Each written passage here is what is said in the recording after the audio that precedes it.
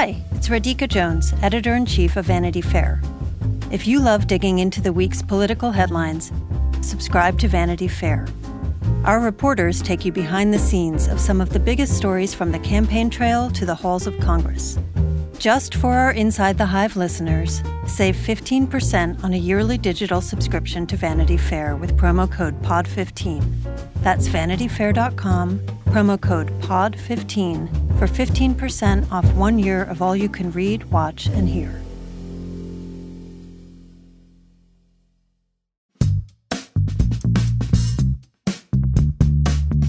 Katie Couric, welcome to Inside the Hive. Thank you very much. Nice to be inside the hive versus outside the hive. Yeah, well, this is where the buzz is, and now you're in it and you're creating even more. So thank you. So I just wanted to start by saying, first of all, when my mom learned that I was bringing you on the podcast, she was, oh my God, it's like this is the pinnacle of my career as far as she's concerned. So I'm so sorry. No, that is fine, and at least we got here. This is good for me. But it was funny because it brought back some memories of, I was thinking about the meaning of Katie Couric, through the years for we American TV viewers and myself included, because I've been listening to your podcast. I've been listening to your book, your audio book, going there for the last 2 days. And so like having you on here feels like almost a continuum of that because I've been listening to you for 2 days. Right. You can't get my voice out of your head. It's fine. It's fine. It's fun. It's fun. I'm not going to say it's perky, but it was less perky in the book. This is not a perky book, but it's funny, but it's almost masochistically honest, which is very entertaining. And so, and I love the audiobook because you have a lot of clips, like audio clips from the Today Show and like sound effects. For instance, when you mention Jeffrey Epstein's name, suddenly there's like the car braking right. Sound effect. But I was thinking about where I was listening to your audiobook and I was think it gets to the part about 9/11.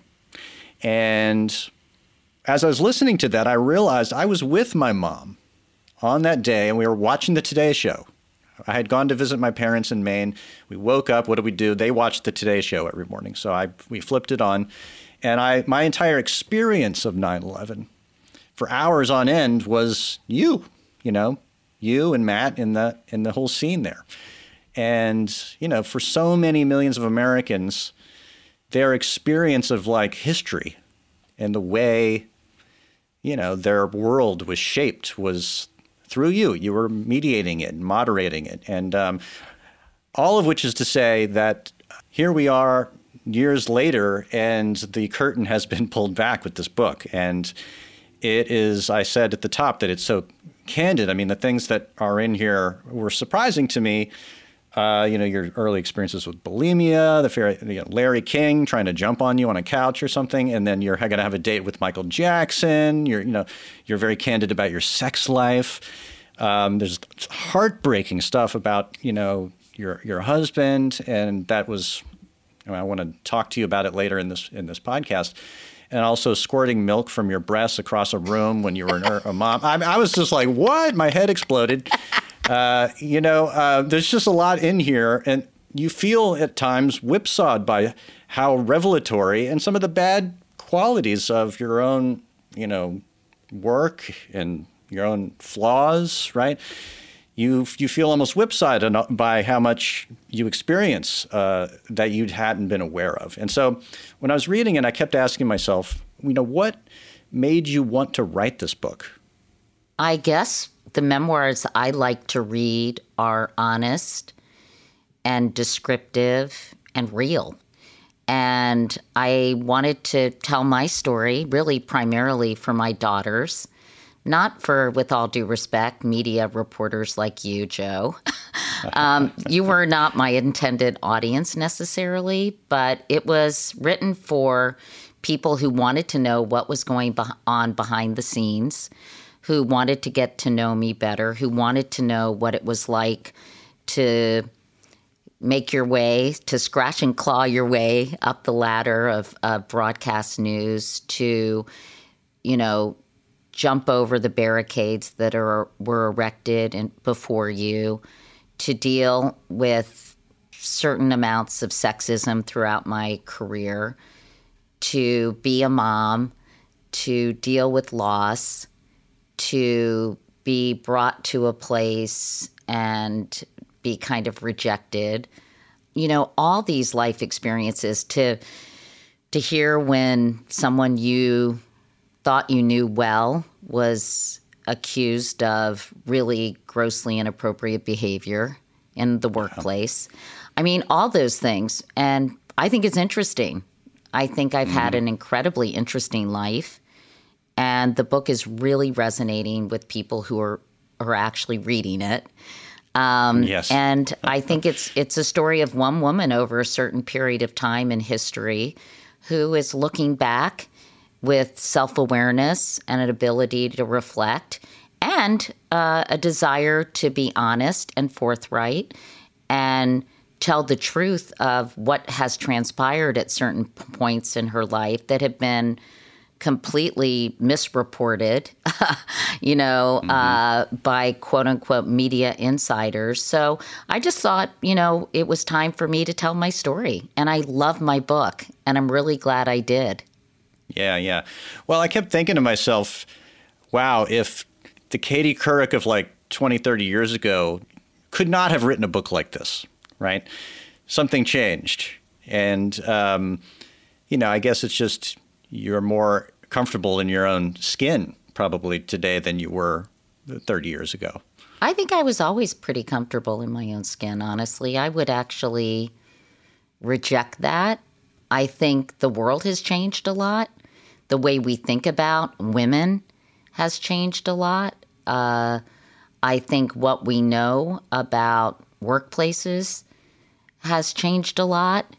And I think I'm freer and more liberated to tell what I was experiencing.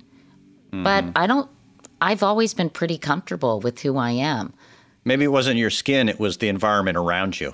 Yeah, I guess so. I think it was. And I think as a result, it's really interesting to look at my life in hindsight. That would have been a good title, In Hindsight. So I think that for you to even make that observation means that you probably didn't know me very well, and you projected certain things on me as an outsider, somebody who watched me on television. Absolutely. And now I'm just sharing actually who I am and not some two-dimensional, one-dimensional person who's been on your television screen or who helped shape the news and share the news with you and people like you. Yeah. Well, and it's a much more complicated profile. But, the way the book first came into our radar wasn't necessarily optimal for you. It started to leak out in the press and in the New York Post and places. And as my friend and colleague Rebecca Tracer wrote a fantastic profile of you in New York Magazine, which I suggest people check out. But she said, that you hadn't necessarily been reading it, but the rendering of her, I'm quoting here, as a cackling score settler and cat fighter clearly bothered her, right? And I was thinking there's a lot of instances in your book where you describe sort of this sort of brutal, media world that you're existing in, and people like, you get called by the New York Post at one point and told that your current boyfriend is actually moving out of your apartment and before you even knew about it. Yeah. But I also wondered, you couldn't be really surprised at this point that, this is how people would react necessarily. Well, I think it was very meta, as they say. I talk extensively about the cat fight narrative and how women are always put in this kind of storyline, and then to see it kind of unfold, it was sort of amusing on one hand and exasperating on the other. But it is sort of, this is the way I think more than ever the media landscape operates. And so it made me laugh because the way things were cherry-picked and distorted and put together as a completely alternative narrative than what I wrote, with absolutely no context or nuance or, with the reading the book holistically. It's just, this is the world we live in. And, people are reduced to these caricatures, and these narratives are rewritten to get clicks or sell papers. And it was ever thus, but just particularly since I pointed it out in the book, and then to have it done when the book got leaked, I was like, wow, you see, the more things change, the more they stay the same. And it is, I guess, the New York Post, not known for their context style journalism.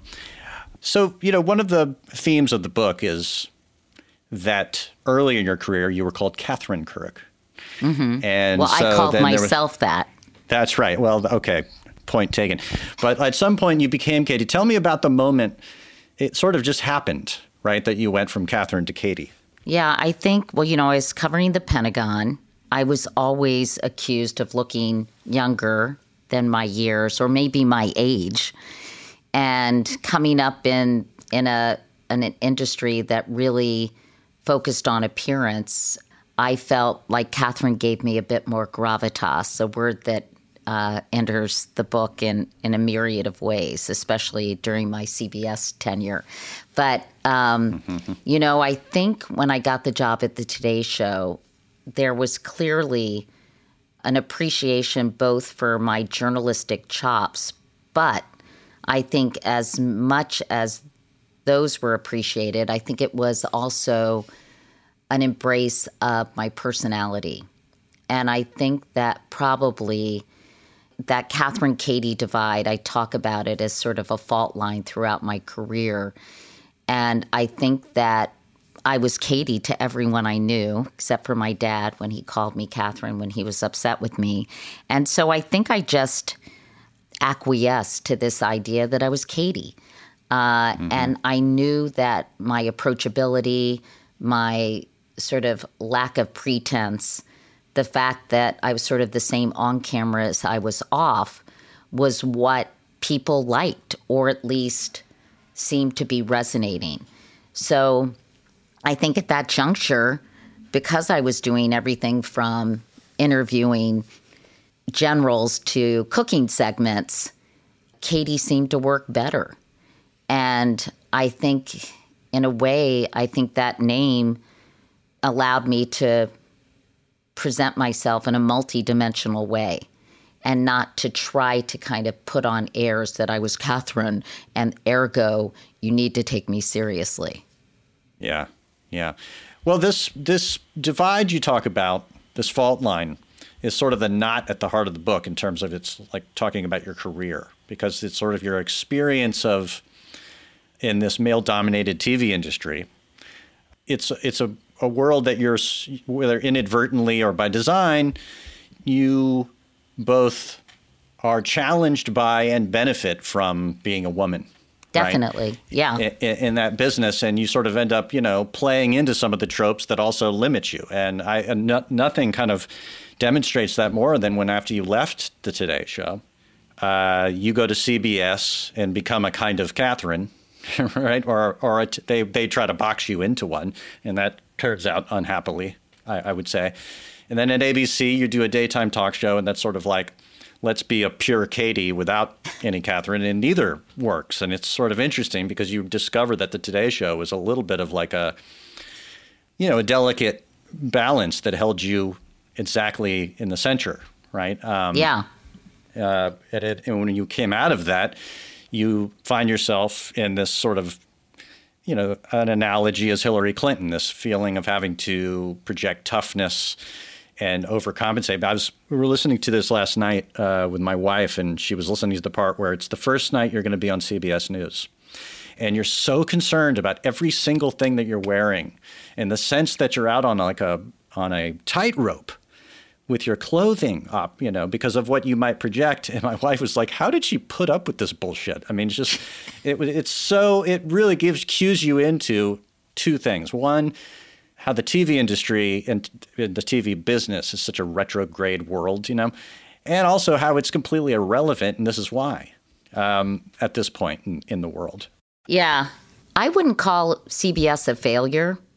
You said that didn't work. And, I look back at those 5 years and think about all the incredible work that I did. So, yeah. I think the endeavor, Joe, was an audacious one.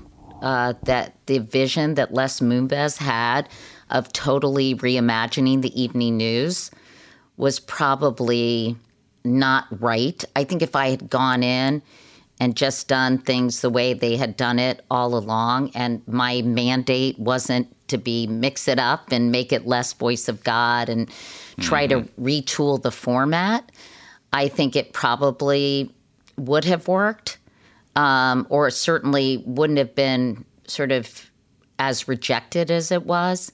So, but I look at, my Sarah Palin interview, a lot of the, my Sully interview on 60 Minutes. So to say it didn't work, I think is a little hyperbolic, honestly.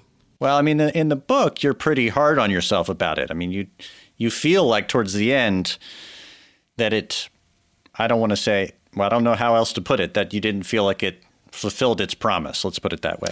Yeah, and I would definitely say that more, but I don't think all was lost during those 5 years. They were challenging for sure. I think it was a lot of external criticism, internal criticism, but if you want to just look at the work itself, sure. I wouldn't say it was all bad by any stretch. Right. It was, I think, psychically, yes. difficult. Yeah. But I think it was necessary. I hope that, as I mentioned in the book, that I made it easier, perhaps, for Norah O'Donnell. Perhaps I didn't. I don't know. I think the notion of retooling the evening newscast that is watched by a much older audience, you just need to look at the ads on those newscasts. I think that was probably, given the changing media landscape and the move toward digital content and everything we've seen in the last 5 years, it was on a downward slide. And the notion of making it more user-friendly and perhaps attracting a younger demo, which we did.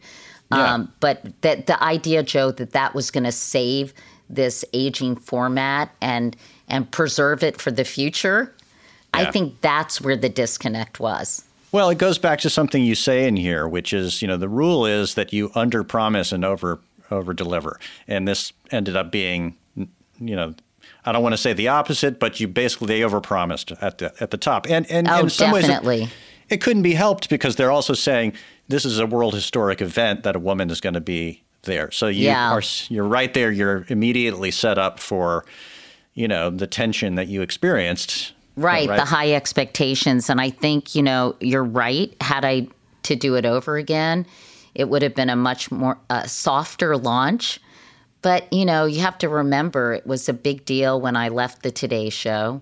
It was a big deal that I came to CBS. I remember saying to Matthew Hiltzik, who was helping me at the time, I really don't want to do all these interviews. I feel like this is overkill. It's embarrassing. I knew that the expectations weren't being set unrealistically. Sure. But he said, they're going to write about it, so you might as well, let your voice be a part of the conversation. Could that have been more carefully managed? Perhaps. But you're right. It was treated as this historic event. And even I saw it as an important, step. Sure.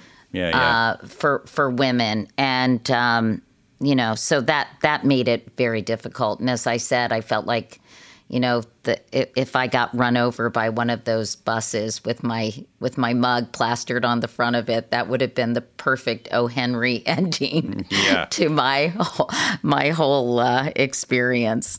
Yeah. Is Matthew Hiltzik still your publicist? No. I mean, we're still friends, but I just really didn't need that kind of sort of, constant sort of, help with that, especially as I've become more entrepreneurial and am doing other things. I wasn't sort of in the white hot spotlight to the degree that I needed it to be managed. And so he wasn't involved in this book? Working. No. Yeah. I was going to say you could blame him for the rollout stuff with the leaks and stuff.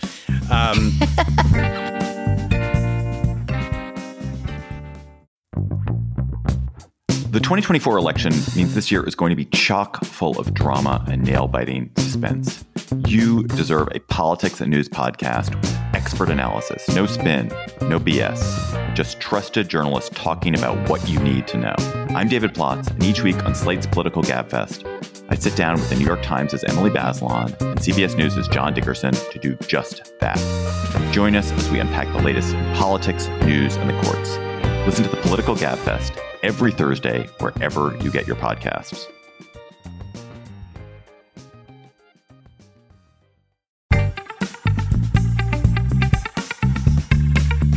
I bring him up also because, as you know, he was sort of the one who I initially spoke with when lo, those many years ago, I wrote a profile of you for New York Magazine, and it was about your experience at CBS and what was happening and some of the disappointments and challenges you guys were facing.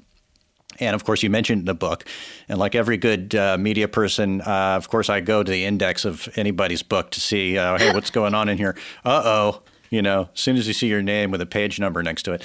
And you were really, upset by the cover and the cover line of that story now. And let's recount it for a moment. I don't want it to be too painful for you, but it seems like you worked out the book. Trust me, no offense, but it doesn't really play that outsized a role in my life, Joe.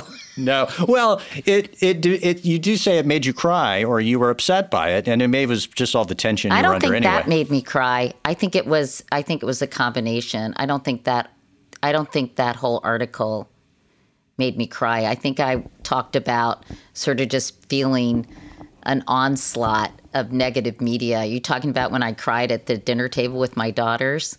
I think so.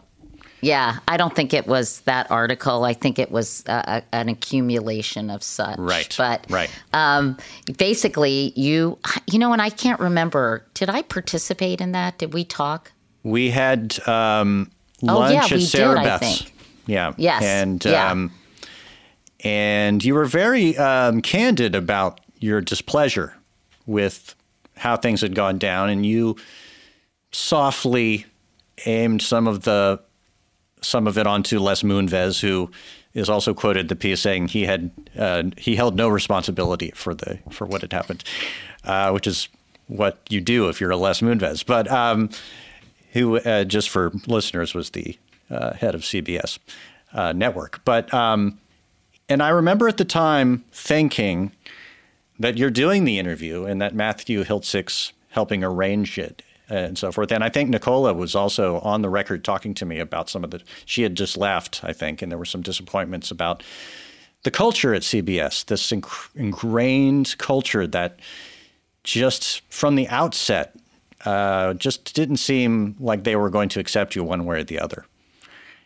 And very much in the vein of the kind of like old school sexist shop, right, that you entered. And it seemed at the time that you were trying to send a message to Les Moonves through some of the things you were saying in this article. That's what I remember thinking. I remember they're really kind of like, why would she go out in public and say that, or sending a message back to CBS too about, some of the mistreatment, I would say, that you had experienced.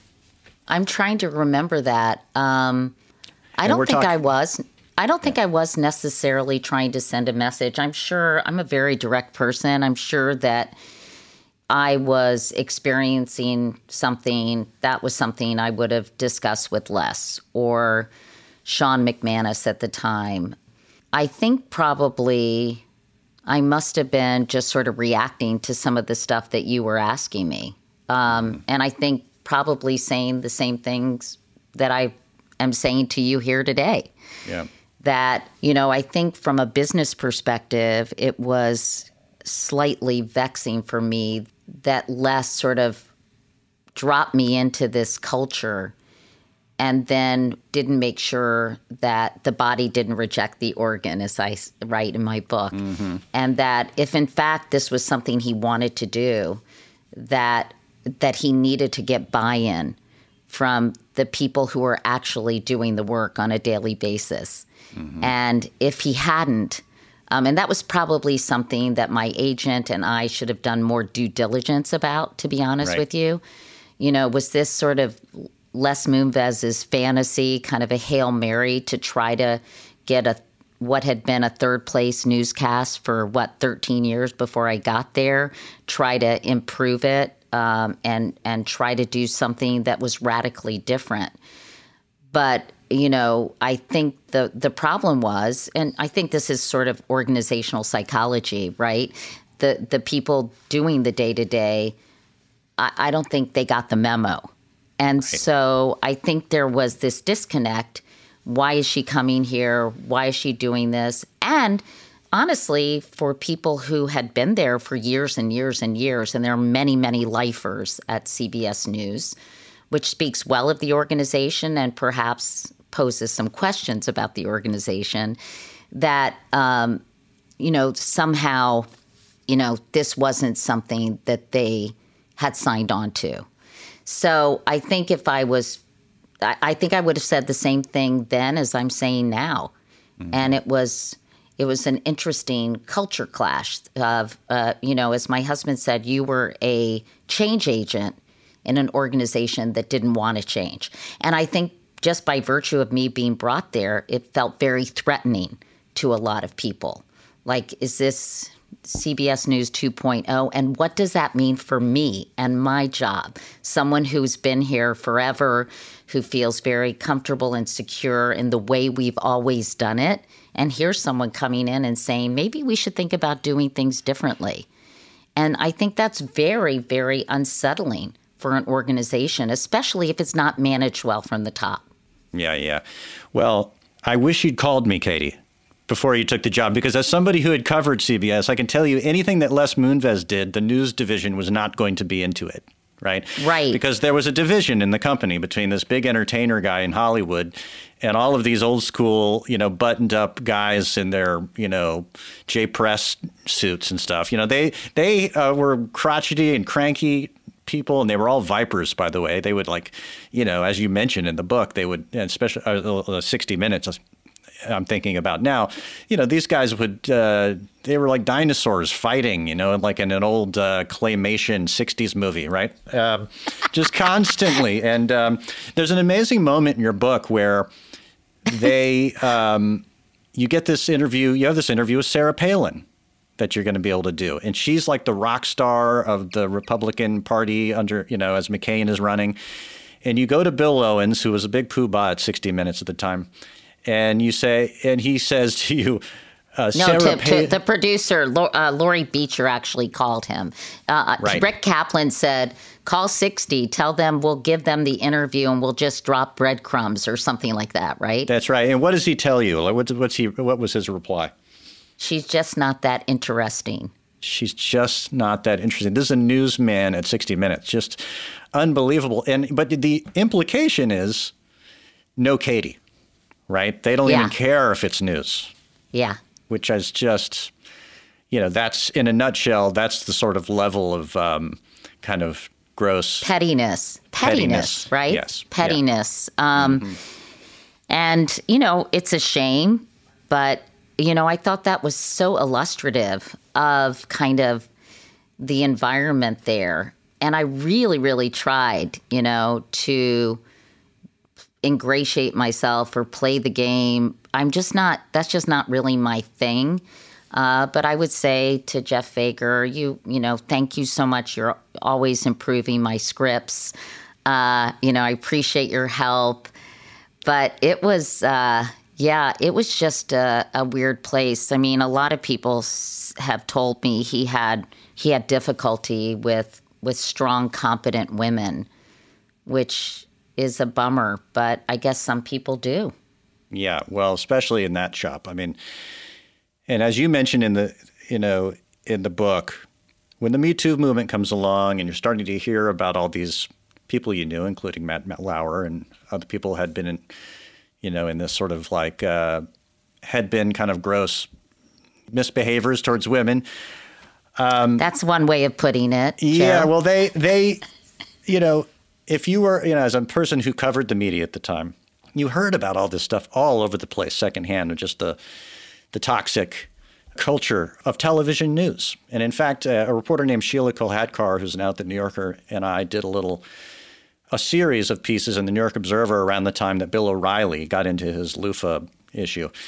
And there was a quote in it from an anonymous TV anchor who is still on the air to this day. And this is 2004, this quote. I want to read this quote to you. And this person was being unbelievably candid. At the producing level, it's all young women, 99% of whom have no chance of being on TV. They like being in TV and they like powerful men. Each host has around him lots of good-looking, unmarried women. Women are excited by power, let's be totally clear. The temptation to, and I apologize for the French, fuck your staff is overwhelming, literally almost overwhelming. You just can't imagine how sexually out of control it is. A quarter of the women are bisexual. They're good looking, they're totally without restraint. Nobody has family around. You're on the road traveling, and you're making $7 million a year, and they're making $65,000 a year. That's $3,000 a month to live in the big city. You've got all the money. In every way, you're the chic, they're the harem. You can't overstate how true that is. That's the natural dynamic. End quote. That's a person. So that's Wait, was that a woman or a man? That was a man who is still on the air today. And when I heard that quote, I mean, that encapsulated everything I'd heard and known about the TV business, from the networks to the cable channels, and that we were learning about with the Bill O'Reilly stuff. And I just was curious to know, like, maybe you were shielded from some of this because you were the talent. Right. And, of course, you were not going to behave like that because that's not the kind of makeup of your staff. But I think I was struck by the fact that a lot of the men you ended up working with and being involved with, from Matt Lauer, Jeff Fager, Les Moonves, all became part of this gallery in the Me Too movement. And in the book, you were very shocked to learn that Matt Lauer has this behavior, But were you aware that in the wider industry that you were in, this was what it was like? I mean, well, if you remember, I talk about that, Joe, about NBC in the 90s and about network behavior. I think to that anchor's point, it sort of sickens me to hear that quote. Yeah. There were many people who were involved in extramarital relationships that I heard about, from, the highest person at the network level to, I even said at one point I had heard the head of HR was screwing an associate producer. There were just no boundaries and no rules in a weird way while I was at NBC. And I think people just took tremendous liberties. And, I think you'd hear a lot of rumors circulating. And as I said, I just, I kind of just focused on my work. And it was one of those weird situations where you didn't want to approach someone and say, hey, are you, involved with this person? It was kind of, as I write, a don't ask, don't tell environment. And, I talked to Marianne Cooper, who's a gender studies researcher at Stanford, and she talked about how permissive environments often, lead to more serious transgressions.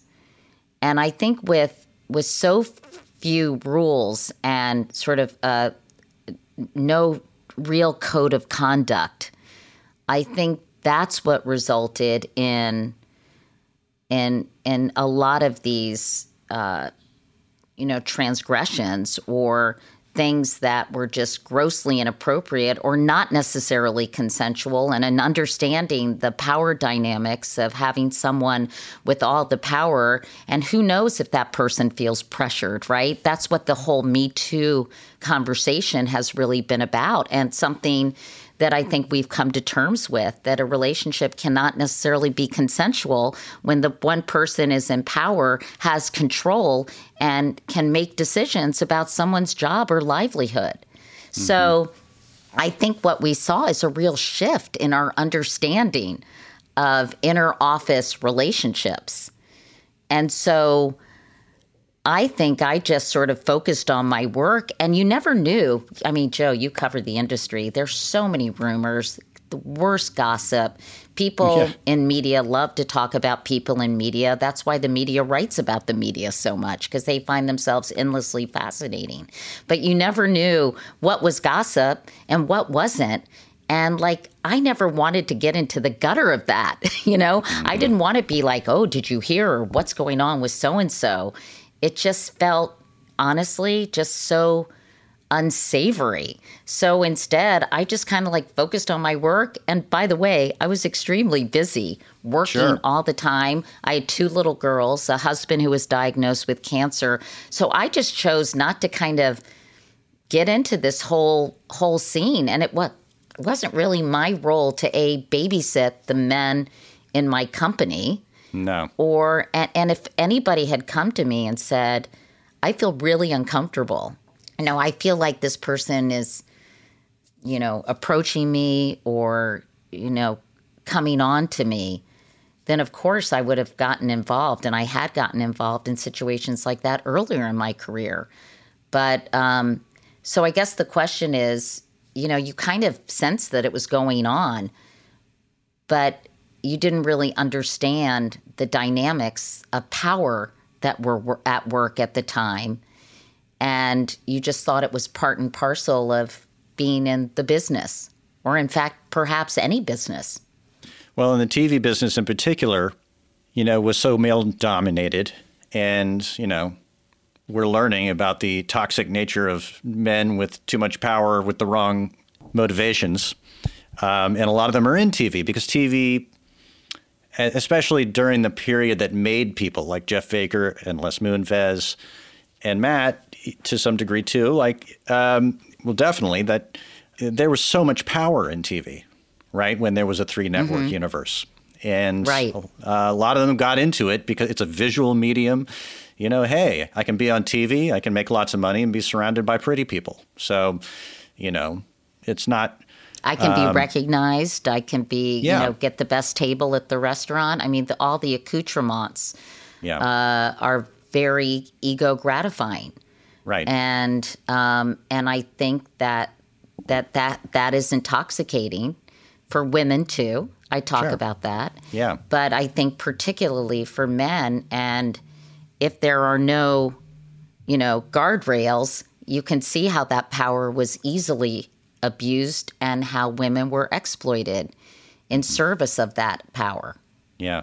There's a pretty interesting sequence in your book where you're struggling with what to think about Matt, and all these revelations are coming out about him. Some are very gross. And you go and talk to a woman who you'd helped get into the business about what had happened. And in a way that here's somebody who you saw and helped get in there, and so maybe feel some level of responsibility for finding out how things came out in the wash for her, and it was bad. Tell us about that moment, and was that the moment, I guess, where it becomes very solid for you what has happened? I went through a process, and I wanted to share sort of my process with the reader of learning about this and kind of squaring it with a person, I had a really, very happy and positive experience with, and a good relationship with. And, I started kind of reliving things and, incidents that had happened or things that I had heard, and trying to put sort of this puzzle together. And I met up with a young woman who had written me a fax when she was a scholarship student at Temple, who I helped get into the business. I said to my assistant, this is the kind of person we should be helping. She has no connections. She wrote me a fax out of the blue. She wanted to shadow me. And she got a job at NBC ultimately. And we kind of lost touch. I mean, I had left in 2006. You have to realize these allegations and Matt's firing happened 11 years after I had right. left. Yeah. And, I just talked to her about sort of what happened. And, I was still kind of old school, like, well, how did this come to pass?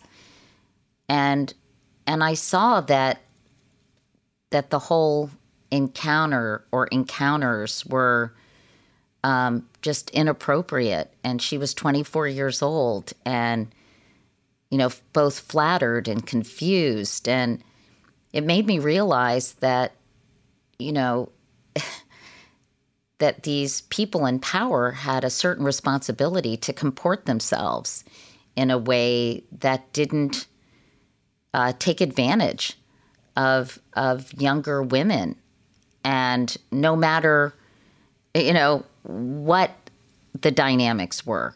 And so that was both an epiphany and other reporting I did, honestly, that I didn't include in the book. Really? To protect people. Yeah. Right. And it just made me realize that, as I quoted Spider-Man, with great power comes great responsibility. And that I think to our earlier comments, I think that some of these people felt that the rules didn't apply to them when there weren't rules really in place anyway, right? Yeah. So I think just sitting with it and thinking about it, talking to my daughters about it, younger women have a very different perspective on this than women who have been almost, is the word inculcated in a certain culture. Yeah.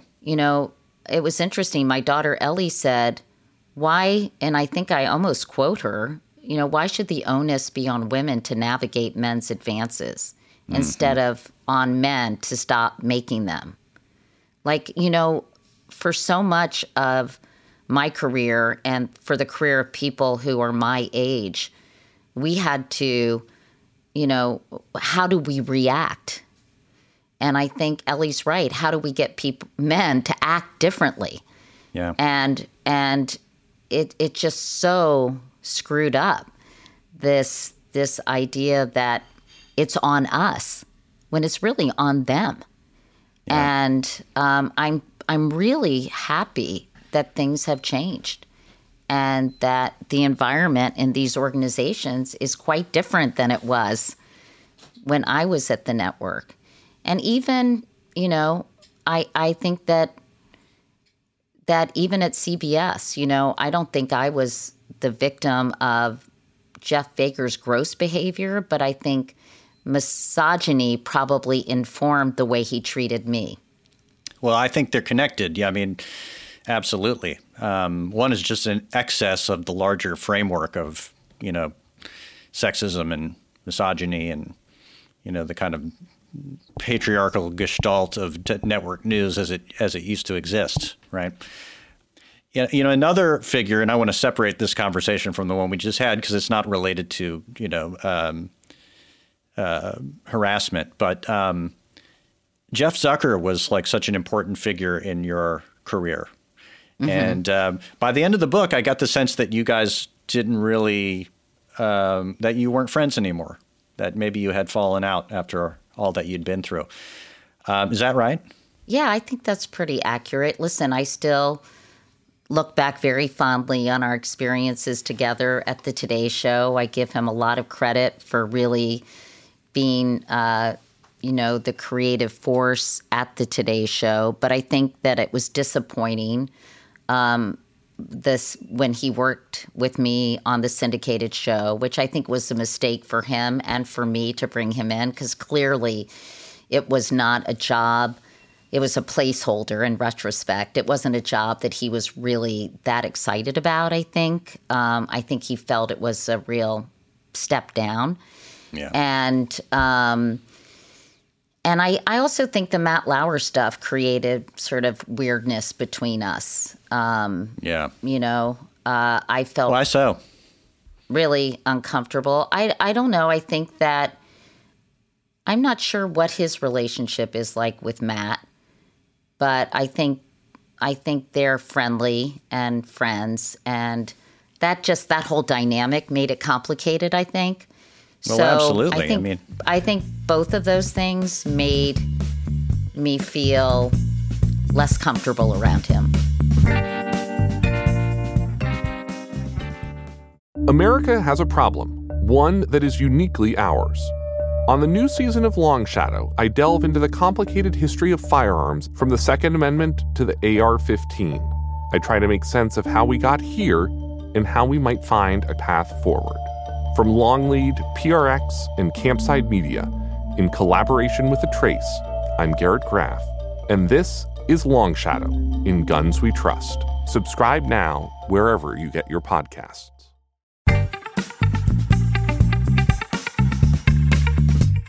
Well, that's another sort of aspect of this, of the Lauer thing, which is that, you have to be careful, being seen with this guy again and being connected with him after all that we know about him and being friends with him. And what would that mean if you were still friends with him? It would be judged. It would be kind of its own disadvantage, right? And I wondered if when you were doing your investigations about Matt, by calling people and finding out what their experiences were and getting a direct feel for it, did you feel bad about it? Did you feel guilty that you hadn't seen it? Yeah, I think that if someone had been hurt, I wish they had come to me, especially when I was there. But I think sort of the secretive nature was part of the power dynamic, as I wrote, of, don't tell anyone. This is just between us. Right. So I think that was a weird kind of manipulative device. And, listen, yeah, of course, if somebody had been hurt, and I even talk about the fact that of that strange top line about that was clearly sexual in nature with a young production assistant. And at the time, yes, I thought, oh, that's disgusting, but I didn't think, is she okay? Right. I think the mindset was just different back then. And I remember thinking, I can't believe, he's cheating on his wife, not I can't believe he's taking advantage of that young woman. Right. And I write about that. I write about that in the book. That's right. And for listeners who haven't read the book yet, there was sort of a missent message that you ended up being privy to that made it clear that Matt was, having a relationship with a young female employee. The other person we talked about a moment ago was after you left CBS was, Jeff Fager also himself came under some allegations about harassment. And I found it really fascinating to learn that you may have actually put the Washington Post on that case. Yeah, I don't know. I think they were on it already because they had done some great reporting on Charlie Rose. Yeah. And I think that, I didn't know, honestly, the extent to which Jeff Fager had abused his power in terms of inappropriate behavior or, things he had said to women working there. I knew that the culture there and the climate that he created and oversaw seemed to be rife with that kind of, women weren't getting promoted, men were. it seemed to be a difficult place for a lot of women to work. And I was sort of just talking about sort of the culture and the environment that he seemed to be the overlord of. But I don't think that I necessarily kicked off that reporting. I might have led people to think that I thought that in the book. I think that they were onto it, but I think maybe more as he allowed Charlie Rose, he was an enabler of Charlie Rose, to keep his job and to, instead of, talking to Charlie Rose or addressing his behavior, would move the assistant who complained about him to another job. That kind of chess game that I think happened frequently before this movement erupted, right? Yeah. But I do think that, they did some amazing reporting, and I think they saw that perhaps, as I said, he was creating an environment where this kind of behavior could flourish. And I thought it was interesting that they had a very hard time getting that published. And, I think, as a journalist, you have to weigh all these things because, the pendulum continues to swing back and forth. And I think due diligence and the utmost care is called for. But I also think it was a case of people protecting certain people because they had a vested interest in doing so. Yeah. And I write about that, I think. Yeah. One of the sort of kind of emotional undercurrents of the book, or sort of through lines of the book, is your relationship and your interest in journalism that came through your father. Your father had at one time been in journalism, and he became a publicist, but he'd always sort of had a kind of thwarted desire to be in journalism, and that kind of comes out in your life. And, CBS must have seemed like, to be on 60 Minutes. The Holy Grail. Yeah, to be on 60 Minutes. God, that, and, I came up in the same world in which I thought 60 Minutes was like the vaunted tip of the diamond in like journalism on television. And there was something very emotional in the book about reading about your father. I know he was sort of ill a part of the time you were there, and you sort of mentioned, and this was heartbreaking to me, that when things started to kind of go sour at CBS a little bit or were less than optimal, they had seemed to stop scrapbooking your career. Yeah. And I found that really heartbreaking. But, and that's part of like the disappointment in all of these male figures at this, especially at a place like CBS, is to get inside finally and finally be there and learn that you were never going to belong there in their minds or be able to fulfill, the dream that your father sort of planted in you all those years ago. Like, and the fact that those were happening concurrently, that your father was sick and that things, it really made me cue into sort of your emotional experience in a way that you probably weren't going to tell me in New York Magazine back in 2007. But, but it was very enriching for me to read that. Listen, I think when you're covering a story like that, you're sort of necessarily reductive.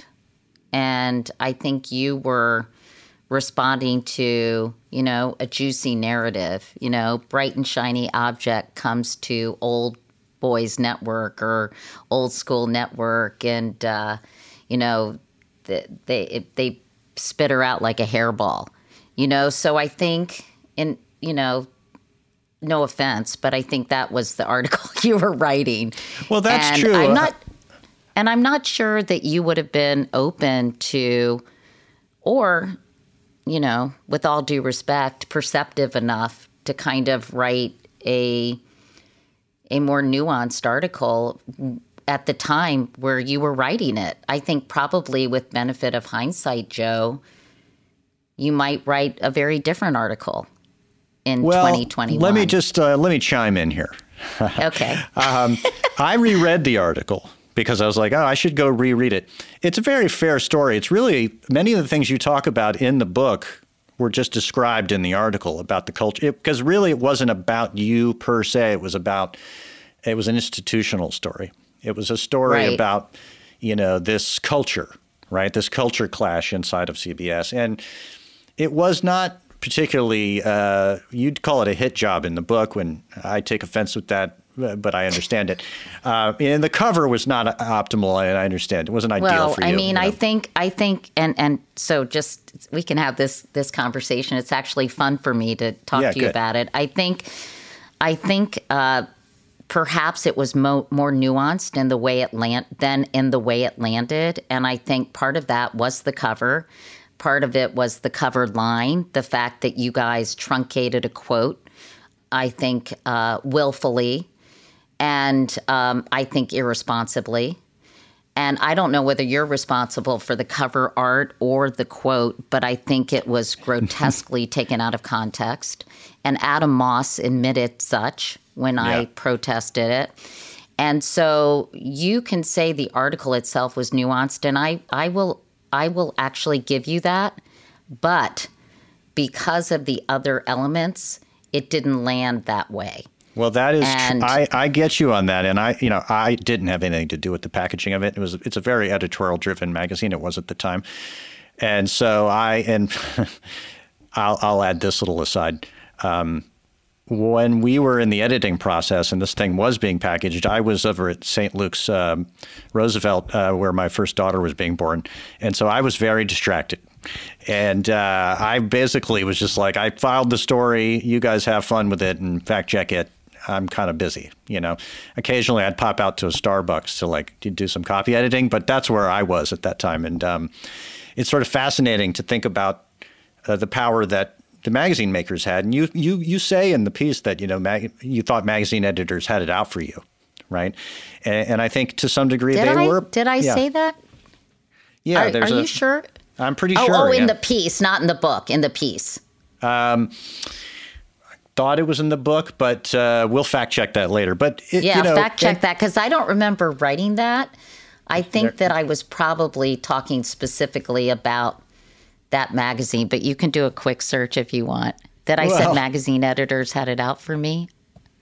Are magazine editors out to get us? So, well, in any event, and you also talk about Nora Ephron saying nasty things about you. I mean, there was a lot of piling on at the time. Yeah, it was fun. Well, you have to admit the media industry is not rife with courage at times, and there is a narrative gets established, and then people follow like lemmings, and it becomes sort of. Competitive race to the bottom at times. Not always. I mean, there are so many incredible journalists I have so much respect for. Sure. But a narrative can take hold, and it becomes sort of this vortex. And that's probably what I was talking about, that, there was a period of piling on that was, slightly disconcerting. Well, part of it is a consequence, Katie, of this sort of fishbowl that Manhattan can be. Right. Yeah. And there's a lot of sequences in your book that are sort of casual descriptions of, the milieu you were existing in the Hamptons and in these places. You'd walk into a room and people can't believe the mix of people, You could be in at the box at the Patriots game or some football game, and there's Dick Cheney and there's, some celebrity actor, and you're like, how did these people all get, Lauren Michaels, how did these people all get in the same room? But I'm here to tell our listeners, and this, Katie, but this is just sort of par for the course. I mean, you go to the White House Correspondents' Dinner. I'll never forget this as long as I live, seeing Ben Affleck and Donald Rumsfeld, chumming it up in a corner somewhere. I mean, I remember my wife was with me. She was just like, the scales have fallen from my eyes. I cannot believe that this is the way the world is, but it is the way the world is. And these narratives get built by all these sort of this big peanut gallery of reporters and people taking pot shots at all the powerful people, because that's what you do when you're a journalist, right? And so you become part of... Not necessarily. I mean, hopefully not necessarily. Well, the New York Post tabloids and... A certain kind of journalist. Sure. But it's kind of where a lot of these tropes are and these cliches about you and your and many of them are sexist because there was a strain of sexism all through the media and things got framed up this way, right? And you think? Yeah. So part of it is to go back to the Katie Catherine conundrum. Yeah. Is the degree. It's so funny. I can see how your brain works because I knew you were going to. I can tell where you're going to go. So this is fascinating. Go ahead. This is how journalists work. Well, I mean, and then you ask yourself, to what degree did I play into it? You know what I mean? Right. I mean, that's part of the fun of your book is like there is a degree of self-reflection here about, not in every instance, but, to the degree to which what made you successful also set you up for these, attacks. Disappointments. Yeah. I mean, yes, I guess. I mean, can you elaborate? Well, when you're on the Today Show, and let's just say 20 years ago, the reason they sort of set up a family on the morning show is to reflect the family that's in the house, right? And the average standard cornflake-eating morning show family watching their TV, was used to a certain amount of sexism in their life. It was all baked in. Right? It was just culture. It was American culture. And the Today Show reflected that. And, you come from a somewhat conservative background, going to UVA, it was the South, and it's like, there's a certain female kind of like cliches. You were in a sorority, and it was like, in sororities and fraternity culture is sexist, right? And it's not much saying you should have been aware of it. It's just the way the world was. But I would challenge that by saying, as you read in the book, I changed the paradigm of that equation by insisting when I was offered the job that I had a 50-50 division of labor with Bryant Gumbel. That was a great moment in the book. Yeah. When Matt Lauer came on the scene, I could have said, I am going to open every show. I'm going to throw to every commercial and weather like Bryant did. I'm the anchor, you're the co-anchor, which I don't think is possible because I think if you're a co, there has to be another co. But anyway, I think to your point, I turned this idea of a patriarchal family on its head. And I would tell you that when Matt got that job, I was considered the senior person, although I wanted equality because I think that's really what we're all striving for. And so you're saying I should have expected that I would be cast in this role. And I think you're right. In the broader populace, I was seen as probably the secondary figure in some ways by people who had been culturally conditioned to view women as subservient. But I definitely did a lot in that role to change the perception of who had the authority, who had the power, who could do the tough interviews.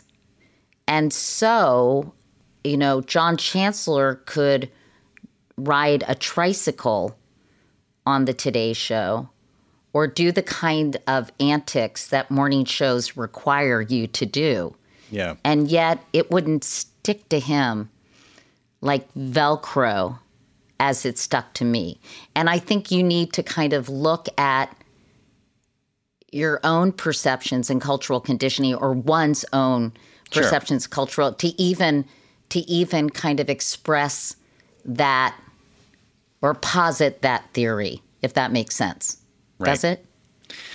Yes. And all of this that we're talking about is like meta or the subtext right. of what we were seeing. I mean, when it was just happening in front of you, it's just, my editor at the New York Observer. Yeah, like should I have not done the Today Show because it would forever, as a woman, mark me as someone who was less serious.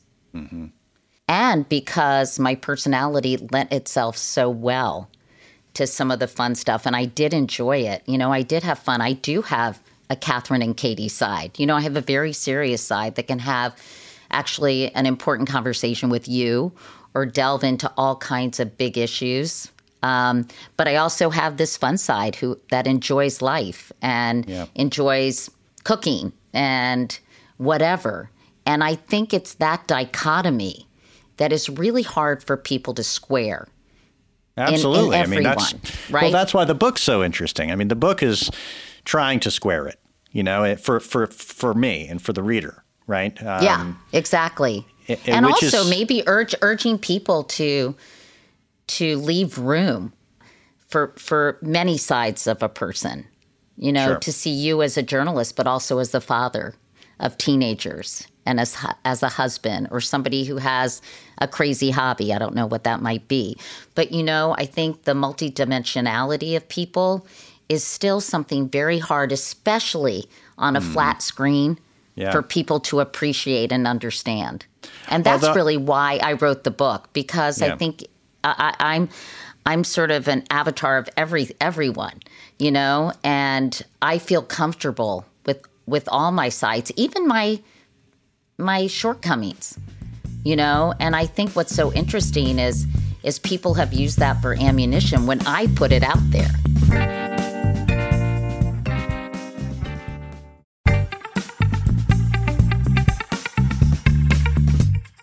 That's true. And I one thing I thought when I asked you at the top, why writing this book now, and it could just be like you're at a place where it's comfortable to have this kind of self-revelation, but we're also in a culture in which you can be more multidimensional in the media. I mean, I think, at least for me, I would just say in the last couple of years, for instance, I'm doing this podcast right now. Very uncomfortable thing for me to be doing when I first started it, because I'm used to being in print and having control and then trying to take a reserved profile as a journalist and not expose myself too much. But now you kind of have to. Right, everybody's sort of out there, at least pretending to be themselves, right? And you pioneered that a little bit. When I think about it, I mean, in a way, the persona you had on TV, being able to be a journalist and a fun person who could laugh and make jokes, was sort of a preamble. Pretty revolutionary back then, because I think, especially for women, because I think they couldn't expose their humanity in a way. And I think now everyone, maybe to a point where it becomes almost inauthentic. Yeah. Again, that old pendulum. Maybe people are trying to show their humanity or show, their core in a way that is possibly trying to win people over. That's a whole nother topic, but that's interesting too. Sure. Well. And so I'm going to segue to something I think that relates to that, which is Donald Trump. So you talk about in the book, just instances of being in the same room with him over the years and meeting him and having conversations with him. And there's a late moment in the book where you're admitting to an error in the book where that some footage in a documentary you made about guns had been edited, maybe not completely accurately. They added 9 seconds and some music. Right. To a question I had asked about felonies and people on the felons and people on the no-fly list being able to purchase guns. Yeah. Right. And there were some reaction shots that were actually spliced in from another part. And for whatever reason, Donald Trump decided to take a shot at you. I'll tell you the reason. Yeah. It's 3 letters. The NRA, Joe. Yes, right. Exactly. And he's obviously lined his campaign coffers with NRA money. And, I was thinking about $30 million, I believe, but you can fact check that. I mean, his election in 2016 really altered the world as we once knew it. I mean, if you and I saw over the last 20, 30 years, the networks are losing ground to cable and the internet, and it all seemed like something that was going to eventually happen on the horizon. And then Trump came into the world and everything just... kerosene on it. Oh, man. And the whole thing is now it's like there's a before and after, right? And the old world is gone. And, the world that made you and me and our careers and that world has now basically it's on the ash heap. But just putting on your sort of news hat right now, I'm just curious, thinking about, there's a lot of people looking at the January 6th committee. We're looking at Liz Cheney, right, who it's kind of amazing how things can change in the world. Like, Liz Cheney 10 years ago was seen as like, this really kind of hard-nosed, hard-right, irascible daughter of the vice president. And now she seems like she could, be trying to save the country from itself by revealing the truth about what happened on January 6th. The question a lot of people have right now is he going to try to regain power? And is the right going to come back and, finish putting the rest of the country on the ash heap, and destroying democracy? And in your journalistic life, or as and I don't know if I'm putting you in the bad spot to be a pundit, but are you concerned about Trump coming back into power and the conservatives finishing up what they started? Yes, I am deeply concerned. I am deeply concerned and worried. I had a conversation with Hugh Hewitt about this because he invited me on his radio show. He really liked the book, which stunned me in a way. But I think Hugh Hewitt is a very decent person, and I had a conversation with him about this. And he was bemoaning the fact that in newsrooms across the country that there are very few people who voted for Donald Trump. And did I find that problematic? And I told him I found Donald Trump problematic. And basically, I do think it's complicated, or maybe it's not that complicated, and it sounds trite to say it's not sort of left-right, if it's right-wrong. I said, how can you tolerate somebody who is a major perpetrator of lies and who has, espouses this false narrative that his disciples repeat? And I think it's very concerning. Well, it's scary for people who have been in our business who think that if you can find the truth and reveal it, it will have impact, right? And that was completely obliterated during the time he was in power. Well, I think what happened was that media organizations, I think, overcorrected and felt like they had to be part of the resistance. And I think part of being the resistance, or part of speaking truth to power, is actually speaking truth and giving people information straight without eye rolls and exasperated sighs and, banging on desks. I think sometimes we should give the American people more credit. And I think it became so partisan, the coverage, that it had the opposite effect, that it turned people off instead of making them aware of what was going on, because it became advocacy journalism. And I'm not saying there's not a place for that. And sometimes I do think you have a moral obligation to point out things, as I did when I wrote about my David Duke interview. But to me, it's gone too far. And a lot of people I know who are not super political say, I don't know where to turn to get my news. And I think it's a real problem. Obviously, trust in the media is in the toilet. Yeah. Disinformation is rampant. I think people feel very clearly that news organizations, or at least cable, have picked sides. And, it's a sad state of affairs when a lot of people I know watch the BBC for news about this country. Yeah. I think there are people doing incredible work. I cannot emphasize that enough, Joe. People I really, really respect. But the social fabric has torn so significantly. I don't even think it's hanging by a thread anymore. Right. That it is very, very, very worrisome. I'm terribly worried about our country, and I'm terribly worried about the Republican Party. And I admire Liz Cheney. I mean, didn't particularly like her politics. And there's some things that we need to remember about her politics. But I think she is doing a public service. But I just, gosh, I miss the days of, the era of George W. Bush or George Herbert Walker Bush, where you could have actual policy disagreements and disagreements about, cultural issues too. But somehow it just didn't feel this way. And we're in a sad state of affairs, I think. Yeah.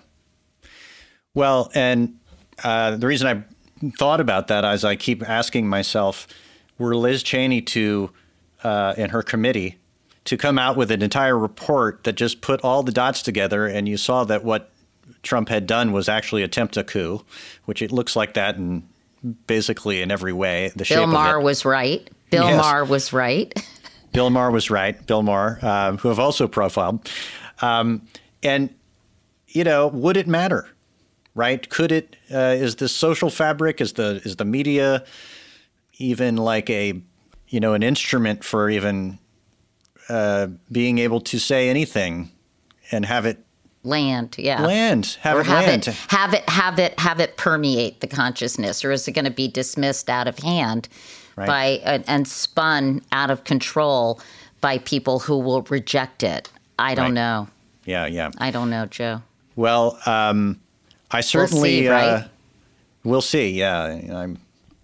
Let me ask you finally, what are you working on now, Des? I don't know if you hate that question. No, not at all. Well, I have, my husband and I started a media company. Yeah, I know. And we have 40 employees. I'm working with a lot of young people and trying to develop content, we are developing content, whether it's in podcasts, a daily newsletter we have as well. That's pretty straightforward. It's probably not as snarky and fun to read as some that are out there, but I'm trying to kind of be the change I hope to see, or at least in some quarters. I'm developing 2 documentaries, actually 3, and some scripted series. I was the executive producer of a show called Unbelievable on Netflix. I helped option the material from an incredible ProPublica piece, and that was turned into a Netflix series. I'm really impressed by scripted television and how it can address issues in a way that documentaries and even the best written magazine article can't. I just finished watching this show called Made on amazing Netflix. Show. Yeah, great show. Amazing. And really, showed me a lot about the system and about emotional abuse and income inequality and the struggles that people face in a way that was really profound. Similarly, I watched Dope Sick, and I'd covered the opioid epidemic, Joe, almost since the beginning, but never, I guess the closest I got was when I did a documentary series for National Geographic called America Inside Out, and I did one of the episodes on white anxiety and what was happening to some of these rural communities. But, Dope Sick, I thought, did such a good job of talking about sort of the pharmaceutical reps and how they were basically encouraged to be pushers, and doctors and the Sackler family and, the assistant U.S. attorneys and the DEA agent. I want to go get that book it was based on to find out, how much artistic license was taken. But I think sometimes, storytelling can be so powerful in all these different ways. And so that does give me a lot of hope that we can address some of these issues. We can learn about them in a lot of different formats, be they podcasts or, cover stories in The Atlantic. And, I think the part of the problem is that we're not learning or growing together as a country because the landscape is so fragmented, and everybody is siloed. So how can we have national conversations when there are a million different ones going on at the same time? So Rashad Robinson was a co-chair with me on the Aspen Commission on Disinformation, and he's head of the Color of Change. And whenever initially when I was kind of hearkening back to the good old days of fewer outlets and, the networks and Walter Cronkite, he'd always stop and say, be careful talking about the good old days because so many people didn't have a voice back then. Good point. And so I don't do that anymore, but I do miss kind of an ability, and I think it's affected kind of the psyche of the country, for us to be able to kind of have a shared experience of learning and understanding and growing. And I think that's probably part of the problem we're facing now. Yeah. Well, we're all trying to figure it out, and we're all trying to learn. I think the scripted programming is a great point because those shows you mentioned are amazing, and they're some even difficult to watch. But they give you a very visceral feel. I also think because, we read so much all the time, so much is incoming 24/7. Yeah. Like and that's one of the reasons I really like documentaries. And I did one on obesity, and I did one on gun violence, and I did one on gender identity and our changing notions of trying to understand. And I think we're getting so many bits of pieces, of fragments of stories, that it's hard to take a step back and kind of look at the big picture and what does this mean and how do these pieces all fit together and intertwine. So that's one of the reasons I'm really attracted to documentaries. It's because I feel like you can sort of connect the dots and help people get a much better, deeper, and broader perspective of all this shit that's happening every single day. Yeah. If people want to find out what's on the sort of Katie Couric production slate, where would they go? Well, a lot of it is in development. But if they go to our website, like we're doing so many cool things, Joe. Like we started a shop and we're supporting brands, young companies that are female founded or environmentally sustainable or BIPOC or LGBTQ and really have the same values that we want to promote in our company. We're putting a spotlight on these incredible people, and we're elevating their brands and helping them do well while doing good. But a lot of the stuff that we do, and I write essays and things, you can just find on katiecouric.com or follow me on social media. But we're developing this sort of community of people who maybe share the same values that my husband and I do and are trying to put something positive back in the world. And we're working with purpose-driven brands because, as you know, if you pay attention to the Edelman Trust Barometer or the Business Roundtable, as trust in media and government has declined, a lot of people are looking to companies to step up and to take a stand on big, important social issues. Yeah. I can't wait to go look at it myself and learn more about some of the documentaries you've got coming. And thank you, Katie, for coming on this podcast. It was really fun. It was really interesting, Joe. I really enjoyed our conversation and, nice to be able to talk about some of these things. I feel like we've been living parallel lives all these years, and now here we are finally talking about it, hashing it out. It feels good. I feel like a weight is lifted a little bit. I feel like we worked some stuff out, and that feels good.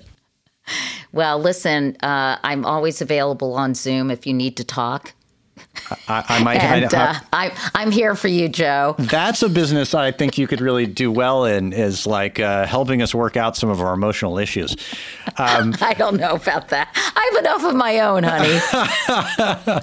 Clearly, from the book Going There, which everybody should go listen to. I listen to the audio because that's the best. The audio book is great. Thanks, Katie, and we'll let's do it again someday. Let's we'll stay in touch. That would be great. That would be great. And have a great holiday and good luck with your teenagers. Thank you. And Merry Christmas and Happy Holidays and Happy New Year. Thank you. Bye, Joe. And that's our show today. I'd like to thank Katie Couric for coming on Inside the Hive. Thanks to our producer, Brett Fuchs, and the people at Cadence 13 who helped make this program happen. If you like what you're hearing, if you like these kind of interviews, click subscribe. You're going to hear more of them in the weeks to come. Please support our advertisers the way they support this program. And we'll see you next week.